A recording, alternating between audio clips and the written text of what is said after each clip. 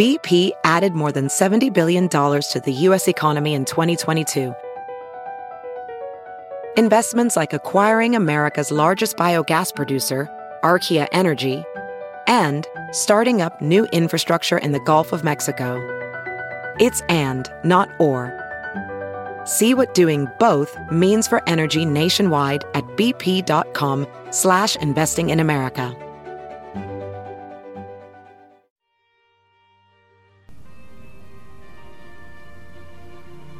Coming up on The Science Revolution is Dr. Edwin C. May for an in-depth interview on how the federal government used ESP to spy on foreign governments. In brief, the U.S. military and intelligence communities funded a 20-year program to collect intelligence during the Cold War by using so-called psychics. Did it work? Was it successful? What happened and what can we learn from it? Dr. Edwin C. May also talks about the broader implications of ESP and psychics. Stay tuned.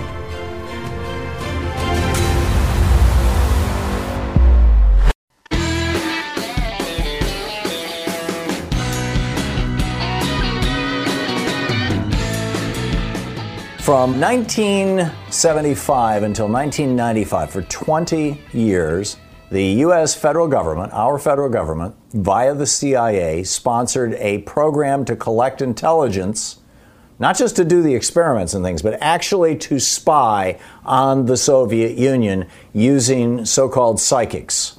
It has nothing to do with the crazy nonsense you see online. This was a serious program. The unclassified name was Stargate. I tweeted a book that has the declassified work of this group. There are 89,000 pages in this document that was declassified by the CIA in 2003. It's been published in 4 volumes in this work. And the foreword for this was written by former Republican senator from Maine and then Bill Clinton Defense Secretary William Cohen, who knew about the program and expressed its value. You know, we're not having a theoretical conversation here about airy-fairy stuff. Serious stuff. The Defense Intelligence Agency, the Central Intelligence Agency, the National Security Engagement, 19 military and intelligence units in the federal government were involved in 504 separate intelligence missions using this program. And one of the people who helped put it together and run it for 20 years, Dr. Edwin C. May, is on the line with us, a nuclear physicist. He's the founder and director of the Laboratories for Fundamental Research.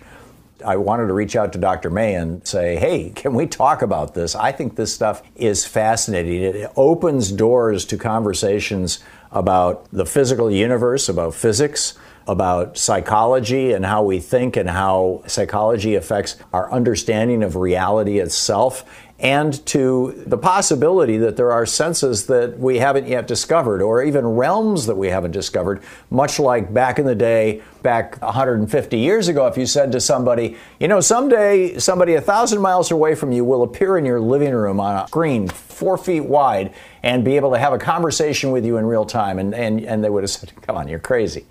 You're crazy. That doesn't exist. You know, because what? Radio waves? What's that? So on the line with us is Dr. Edwin C. May. He is a PhD, founder, director of the Laboratories for Fundamental Research. LFR.org is the website. Dr. May, for 20 years you worked with and for the federal government. Tell us about that program. Laid the groundwork beautifully, and I really appreciate it. It all started way back when a Soviet information scientist, Ippolit Moiseyevich Kogan, an information guy, wrote a paper in 1969, I believe, claiming telepathy is possible. And he gave an explanation of how it worked. That really terrified the U.S. intelligence community at the moment. But in 1974, the CIA got very, very interested in this. If it were real, that's a big if, then they would it's obvious. If you could collect intelligence by just sitting in your living room and learning by some magical ESP way what's going on in Russia, that would be valuable.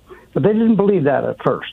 And so they initiated a program at what was then called Stanford Research Institute in Menlo Park, California. Colleagues Hal Puthoff and Russell Targ started the program in 1974. They had permission from the director of CIA at the time, a guy by the name of William Colby, to begin all this. And long story short, it appeared to be real, and they were really excited about it and used it throughout 20 years of that program, which is known popularly as the Stargate program, having nothing to do with that science fiction show. This was an actual program that was funded with U.S. government funding, that was overseen by the CIA, that hired these colleagues of yours and ultimately hired you too to do this 20-year investigation in the possibility that we could spy on the Russians using ESP, and you found that there was some evidence for it. How did it work? What were the protocols, and what did you all learn from this? Well, one of the things we learned about it was that it was useful, and like other forms of humans gathering intelligence, back in when they had spies on the ground sneaking around behind enemy lines in World War II, human gathering of intelligence, called HUMINT, is very unreliable. Did I count the number of tanks right, or did I miss 20 of them? That's kind of problem, right? And so the ESP portion of this was as good as human spies on the ground and as bad as that.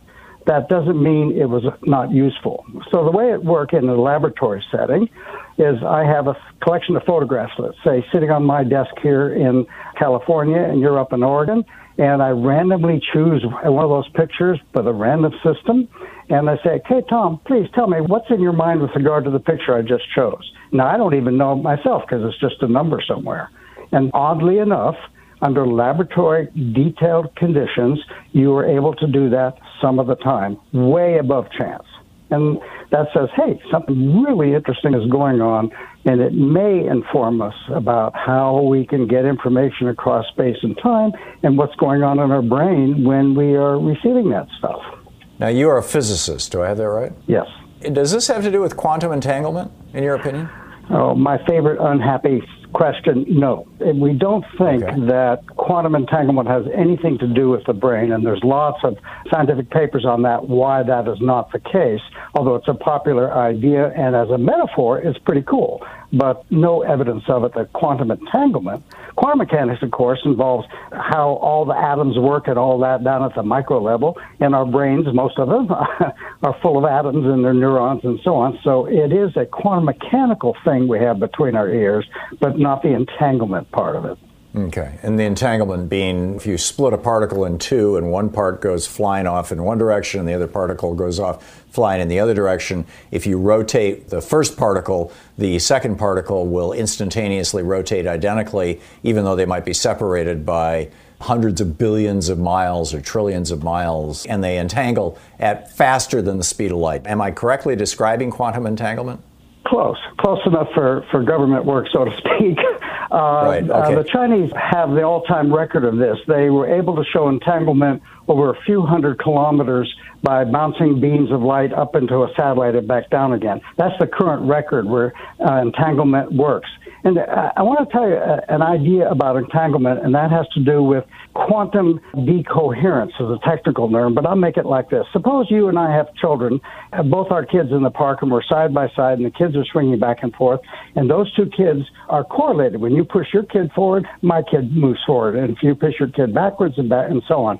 But then I carefully cut the swing in half and take my swing and travel carefully to New York. And so you should know instantaneously that when your kid goes forward, my kid's going forward. Right. Unknown to you, I took my kid out for a pizza. That's called environmental decoherence. Aha. Okay. So we don't think that this mechanism that seems to be extrasensory perception is based on in quantum physics. What is it based in? Well, we're lazy. At least I'm lazy as a physicist. If I don't have to invent anything new, I'm not about to go ahead and do just that. So look at the normal sensory systems. If you're lying on your back on a nice cloudless evening and enjoying the stars above you, and all of a sudden you see a satellite go over it, your attention is drawn to something that's moving. And that's true with all our sensory systems. If you're at a party and somebody walks in with too much cologne or perfume, you know it immediately. But then after a while, you get used to it. The technical term is habituate to it. So we said, okay, if all of our sensory systems act that way, ESP, sensory, must also act that way. And yes, we found a way of showing that some things, when they're changing, are more likely to be seen, recognized, than things that are not. For example, suppose you're standing, 200,000 years ago on the edge of the savannah in Africa, and you glance over and you see the grass and it's not moving, but you notice the leopard has changed. Yeah, I mean, this is wired into us. This is survival stuff. This is fascinating. Totally. Is it possible ESP is real? Dr. May, you described one experimental study where somebody looks at a picture and actually you weren't even looking at a picture. You were selecting a picture but not looking at it, and somebody else far away was able to guess that with higher than random chance probability? Absolutely. That's correct. Does it make a difference whether the person looks at the picture or not? Well, we've looked at that actually scientifically as much as we possibly can, and no, it does not seem to matter whether somebody's looking at it or not. But the key feature is if I'm actually looking at it, I can't hold a conversation with you because for all kinds of nonverbal ways, I will tell you what the picture actually is. So that has to be what's called double-blind conditions, and we're fastidious about that. Did you try putting people in Faraday cages? Basically a metal box or a mesh box through which no radio waves can penetrate. Yeah, we've even gone further than that. We've done experiments in an underwater submersible, not a military submarine, but a submarine nonetheless. You know, go down 300 feet in water surrounded by it, which is a pretty good shield, and it still works. Have you found anything that can block it from working? No. Now, that raises a whole lot of other interesting questions. From what time frame? When is that information available? And that's an open question in research, and we're all a little bit crazy about it. When the government stopped this project, what happened? Well, there was a lot of controversy, and I was asked by a senator to write a critique of why the government stopped it. And I wrote that in 1996. And it turns out it was completely wrong. In the years 2000, 2003, the CIA released 89,000 pages of our formerly classified data. And in there, we found a memo from Congress to the CIA saying, hey, our budgets have gone down, the Cold War is over, you need to slim down the various projects you are using, and if you don't do that, we're going to close down the CIA. Quite literally, they said that. So we were one of the programs that got axed.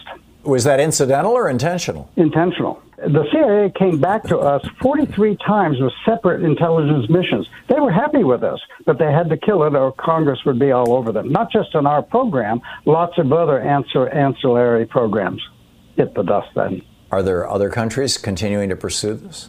It's an educated guess, but I don't have any firsthand information, I think. At least I hope so. We all could use this as an adjunct in our time of international terrorism. Dogs, their olfactory bulb, their smelling mechanism, maps to the part of their brain that we use to see with, to the occipital cortex. The theory is that dogs can actually see smells. You know, when they're traveling around, they can map smells in ways that are unimaginable to us. They just found that dinosaurs, and apparently some birds still have vestigial parts of this, have a whole set of little tiny holes with sensors in their beaks or in the front of their mouths. And some birds still have this, apparently, the birds that eat clams along the seashore, that are so sensitive at detecting motion under the ground. Again, something that we could never do, that they can just stick their nose right down into the ground and pull up a worm or a clam. We used to always think that there were 5 senses. Then some smart wag came along and said, well, what about the vestibular system? You know, the inner ear. It measures gravity. We all have a gravitometer in it, and it's why we can stand up straight. And so we all have a gravity sensory system, so that makes 6. Are you suggesting that what is at work here is another sensory system that we're just not familiar with, we don't customarily use, or that in many people it has atrophied? Hey, Tom, would you like a job in my lab? That's exactly the right question. The answer is yes. And actually, there are more sensory systems of the kind. We can do echolocation and some pretty bizarre things, detect magnetic fields of the normal variety in our brain. And so I'm proposing, and my colleagues do also, that, you know, we're dealing with yet again another sensory system. I've known for years that I'm extraordinarily good with directions. You can put me pretty much anywhere. I lived a summer, my friend Clark Stinson and I hauled a couple of teepees, a 3-day hike up into the Chippewa National Forest in northern Michigan. We're literally in the middle of nowhere. And we spent the summer there doing what we thought was spiritual practice. But I could always find my way in and out of anywhere. I have an internal compass. And I know people like it. My father was like that. My wife, on the other hand, Nothing there, doesn't. If you said which way is north, she'd have to look at the sky. And I didn't need to look at the sky. I can do them in the middle of the night. And we know now this is how birds migrate. This is how insects migrate. This is, built into lots and lots of animals. And apparently some little fragment of it is still built into us. So what's the mechanism of this sensory system that you're suggesting?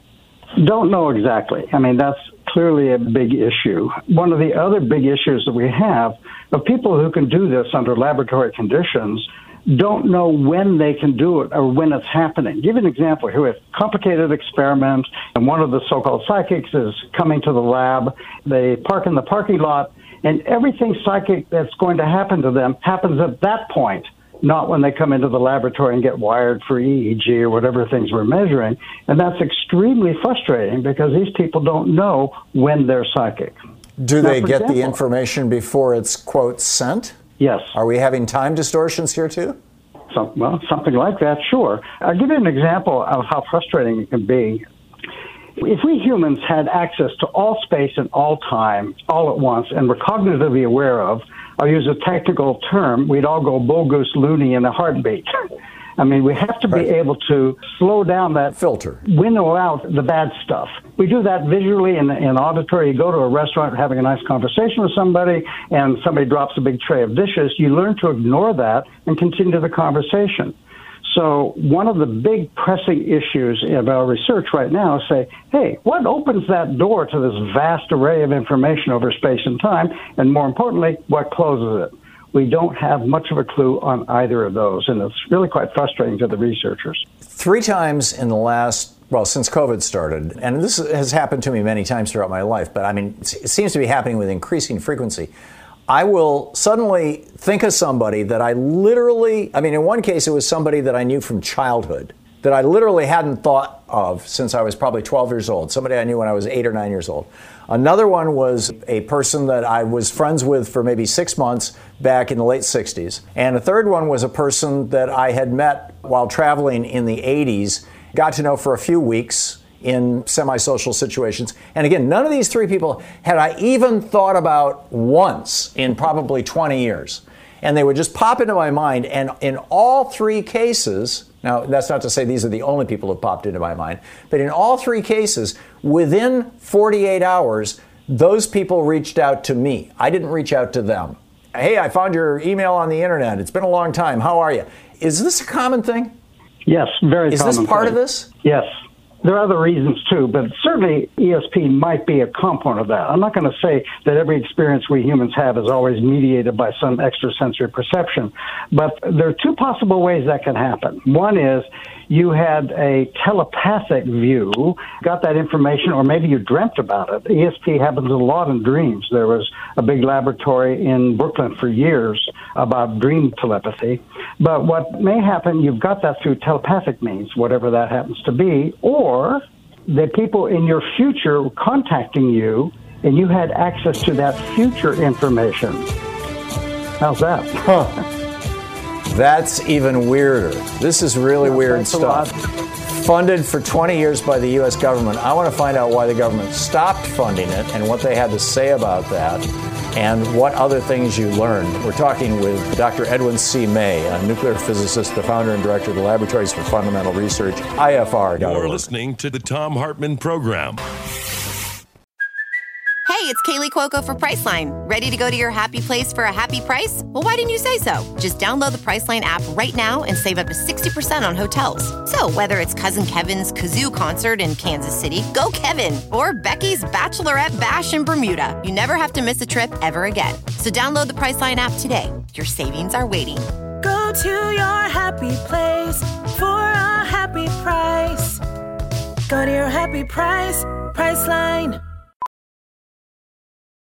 VR training platforms, like the one developed by Fundamental VR and Orbis International, are helping surgeons train over and over before operating on real patients. As you practice each skill, the muscle memory starts to develop. Learn more at meta.com/metaverseimpact. Dr. May, just to recap real quickly, when this program was ended in 1995, why was it ended? It's a good question. And when I first started thinking about that seriously, Senator Cohen had asked me to write a piece complaining about what the CIA did. In the 1995 budget for the intelligence and military community, there was a piece in there that said that the CIA should take over the program from the Defense Intelligence Agency, which is where it resides, if they did a 20-year evaluation of the program and found it to be useful. Well, they said in their report, no, even though ESP is probably real, it was never, ever useful. And I thought, well, wait a minute, hold on, that's not true. The CIA, came at us with 43 separate missions to do spying and so on. So years later, it wasn't until last year when I was reading some of the released documents that appear in Volume 4 of that set, where the truth came out, that the Cold War was over. There was budget reduction in Congress for spying on anybody because the Cold War was over. And we have a memo which is published from the CIA, from Congress to the CIA, threatening them that if they don't slim down their large number of small programs, that they might even shut down the CIA from the get-go. And I was shocked to see that. But that's the main reason they shut it off. I can imagine if I was a senator and I had oversight over the CIA's budget and I thought the CIA was doing crackpot research into ESP, saying, hey, quit wasting money. I get that. Yeah. And I can imagine maybe some senators saying, hey, if this stuff is true and it really works, this could be a dangerous Pandora's box that we don't want to open, although that kind of ignores the fact that other countries are doing the same kind of research. What do you think was the essential motivation for that threat to the CIA that ended this program? And do you have any knowledge that similar programs have been revived since then, or are we now, so deeply into the internet age that it's much easier to spy on people simply by intercepting their emails? I argue with my colleagues about that. I do not think, I hope I'm wrong here, that elements within our government are doing this anymore. And it turns out to be a sociological issue more than anything. I spent a decade with my colleagues after the program was formally closed to try to restart it, given the era of terrorism. I've even tried to do joint forces with former adversaries in Russia, the ex-KGB guys, who I'm now quite friendly with. They wanted a joint program with our program to work the issues of counterterrorism, and that was turned down by us, by the U.S. If I correctly understood what you said earlier, which is that you've got one guy sitting in New York City, he is in 20 minutes when the guy in Los Angeles arrives at the laboratory and steps into the Faraday shield or whatever, steps into the laboratory and starts trying to read the mind of the guy in New York. At that point, the guy in New York is going to pull a card out with a picture on it, and it's got a number on the back, and he's just going to see the number, and the guy in Los Angeles is going to be able to describe the picture. That as that guy in Los Angeles is pulling into the parking lot of the building, and the guy in New York has not yet pulled the random card from the stack, the guy in Los Angeles already knows what the picture is going to be. If I'm accurately redescribing what I thought I heard you say in the last half hour, that calls into question our understanding of time as well as space. Is this consistent or inconsistent with Albert Einstein's notions of time and space, or am I completely mischaracterizing what you said? No, you did it exactly right. We conducted one really bizarre experiment. The moon of Jupiter, the innermost moon of Jupiter, goes around Jupiter every 3 hours. And unlike our moon, they have a lunar eclipse on Jupiter. If you were sitting there watching it, you would see the thing. And we had people here try to determine when that time where the moon on Jupiter was half lit. That was what we were looking for. And our people could get that time to plus or minus 10 seconds of the actual time. Now, the question is, did they do that before the light came back to Earth? It took 40 minutes to do that. That is faster than the speed of light, isn't it, for a distance to Jupiter, or maybe not? I don't know how far away Jupiter is. Well, the question was... Light travels 186,000 miles a second, right? Yeah, it was 40 light minutes takes 40 minutes for the light to propagate here. So the question is, did they do it when our telescopes here were measuring it, or did they do it while at Jupiter time? The answer is, I'm sorry to tell you, it was as if our remote viewing participants were sitting on Jupiter. They did it in the Jupiter time frame. So this blows up the idea that time and space are just linear continuums. Well, If that's the case, now I'll tell you the same problem we had about the telepathy thing. Did the remote viewer or the participant in the experiment get the data from the actual moon as it went around Jupiter, or did that person look into their future when we told them how well they did from the telescope imagery? We have yet to figure out a way to separate those two things out. It's now, a giant pain, I'll tell you. John Quimby wrote a book back in the mid-1800s that Mary Baker Eddy largely plagiarized and created this thing called Christian Science. In Christian Science, a religion for which actually I have a lot of respect, I've known a number of Christian scientists throughout my life, people ask for prayer from total strangers. You know, they ask for prayer from other Christian scientists, and people sit down and in a fairly methodical way pray for them, typically for things like physical and mental health. You've got an entire religion here that's lasted 150 years that asserts that this is true. And I know that there was a Harvard study that suggested that it was true, that it did work, and then there was another study that sought to debunk that.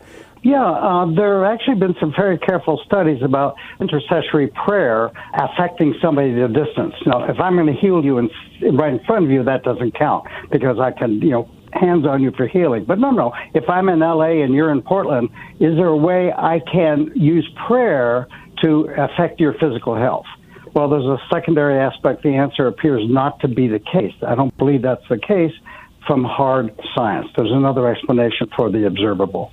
Which makes sense. I mean, health is such a huge and complex system, whereas we're talking about a very, very delicate catching a fragment of a thought here, are we not? Yeah, and we ignored healing throughout the entire Stargate era because it is such a difficult issue. What constitutes getting better and what's not? How much is the individual responsible for their own health and so on? And so we said, hey, we got something else to worry about. Let's not do that. Dr. May, when you were working in and helping to run the Stargate program, its unclassified name, did you all explore the idea of collective consciousness? I mean, the entire conversation we've had up to this point is a connection between two individuals. But what about the mass of humanity? Well, that's an interesting question. A lot of interested in that collective consciousness, and some very bright people have written about it extensively. We had such a narrowly defined mission to spy. We could not explore a lot of interesting things we'd love to, that being one of them. We did try some things having multiple remote viewers, multiple subjects, multiple psychics to try to get the same answer. And that, for reasons we don't currently understand, never worked. Why is it that the government believed that this is true, and why I personally believe that we have a genuine phenomena? And I think I can describe that in terms of no statistics and what have you, for our audience to get a grasp of how really interesting this stuff is, because it's real. My wife is very fond of Sufi Sam. He was a 60s guru guy. She's not fond of him, but he had an idea that reincarnation isn't a thing. What actually happens is, when we die, we just kind of all scatter into the collective soup, and then the creator is like the great goulash server. He reaches into it with a ladle and pours it into a new body, and so we're all little bits of everybody else, this collective consciousness idea. Did you go anywhere near anything like that? No, except he used the magic word. My mother was full-blooded Hungarian, so I'm partial to goulash. Okay. Yeah, but it's just like you throw all the vegetables into the pot, kind of thing. Yeah. Were you discouraged from going after collective consciousness stuff, or did you just touched it? We chose not to do it. I'll give you one example. I had some money to do a MRI experiment in Edinburgh, Scotland. And I actually gave the money back because I did not know whose head to put in the scanner or when to put them in the scanner. It would be a huge waste of money. We reprogrammed it for some other tasking. But there was an example that makes it very difficult to do research in this area to ask not only technical questions in the lab, but even broader, more interesting questions like, what's the nature of reality? How do we have access to all this stuff? How does that all work? Very difficult to do quantitative experiments. However, the data is real. And did this give you a thought that you may have an answer to what is the nature of reality? Yeah, I can get clobbered a lot with my friends who are listening to this interview because they will disagree with me. I've got some idea about it, yes. People People always ask me, why do I think this is a genuine phenomenon? Why does the government think that? Sure, I could go off the geeky cliff and start quoting statistics and all that, and it would put your listening audience to sleep. A better question. Tom, let's suppose you were going to open up a restaurant in Portland, and you have the best chef in Oregon, and it's a small little place that only seats 19 people, and you have a great menu and a wine cellar, blah, blah, blah. On opening night, 19 people come and fill up your restaurant. And then for the next week or two, 17 of those original 19 customers are coming back. What would you conclude about the quality of your restaurant? What would it? I mean, people think it's great. Yeah, okay. Yeah. Well, now, as you said earlier, we had 19 customers for spying. The usual suspects, the CIA, Defense Intelligence Agency, the Secret Service, the NSA, and so on. Of those 19 customers who came, 17 of them returned with new and fresh spying missions. They wouldn't do that if this weren't real. That's what convinces me, and it also convinced the government. But, Tom, I'd like to correct one thing, though. The CIA quit funding our program in 1975. The massive amount of funding we had was from the Defense Intelligence Agency and the Medical Research and Development Command of the United States Army. Okay. What does this tell us, or is it even reasonable to try to draw conclusions from this other than that, you know, hey, there's something here, we should be looking at this again, and is anybody doing that? I'm working now with a group of neuroscientists, young neuroscientists. I'm getting old. It's time for some young people to take over. And they are committed to understanding what is going on in the brain from someone who can do this under laboratory conditions compared to someone who can't do it at all under laboratory conditions. That will teach us something about the brain we currently don't understand. Also, how that information gets from India tomorrow to today here, that's something else that maybe we'll learn something about space and time. But those probably, it's going to be 20, 50 years from now. In your opinion, you know, given that you've conducted thousands of these experiments and hundreds of spying missions on behalf of 19 different U.S. federal agencies, do you think that the people who are particularly good, that what separates people who are particularly good from this from people who are particularly bad at it, or like Louise and I with regard to directionality and presumably magnetism, because we know now that there are actually cells that have a lot of iron that can, you know, react to the Earth's magnetic field, and the bird make use of that and whatnot. Do you think that it's that we all have the ability and some of us have like encouraged and built it? I mean, you know, when I was a kid, my mom got me into praying for other people, and I literally, I think every day of my life since I was a teenager, I've tried to pray for somebody. Because I think there's something there. Is that like developing this sense? Or is it that some people just don't have it, that they might be lacking an organ or a type of cell or something? Well, as I said earlier, I'm lazy. If I don't have to invent something new, I won't. And if you look at all other human capacity, there are some people that can play a piano for Carnegie Hall, and other people can only do chopsticks. You can train me forever to play tennis, and I will never be able to play at Wimbledon. So the question is, and we've looked at it, about 1% of the population can exhibit this phenomena under laboratory conditions. And that sounds like a small amount, but my gosh, if you multiply that by the people on the Earth, there are a lot of people who can do this. But not everybody can, because not everybody can run a 4-minute mile. Not everybody can jump 6 feet in the high jump. So it's not a surprise that it's winnowed down. Have you heard of the concept called synesthesia? Yes, it's where you confuse senses. You taste, sight.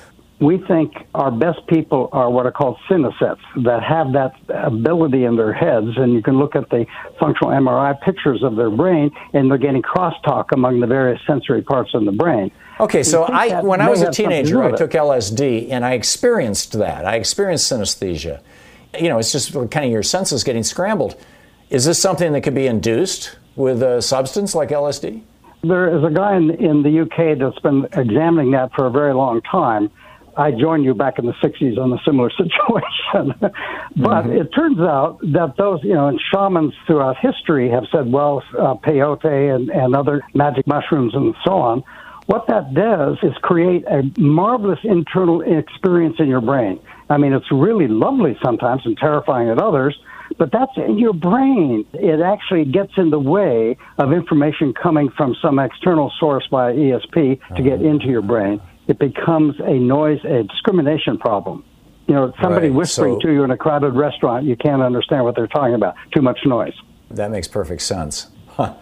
Because, Tim Leary back in the day speculated about this, that LSD might be the thing that proved psychic abilities, but you think that it actually interferes with the process.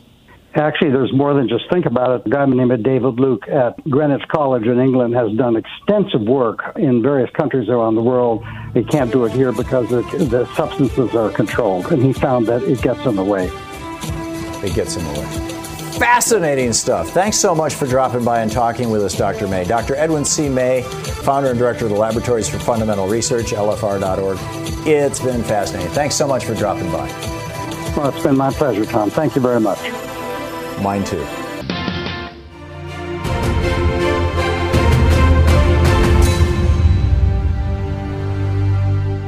That's all for this week's Science Revolution. You can find the video portions of the Science Revolution on YouTube and check out our Facebook page.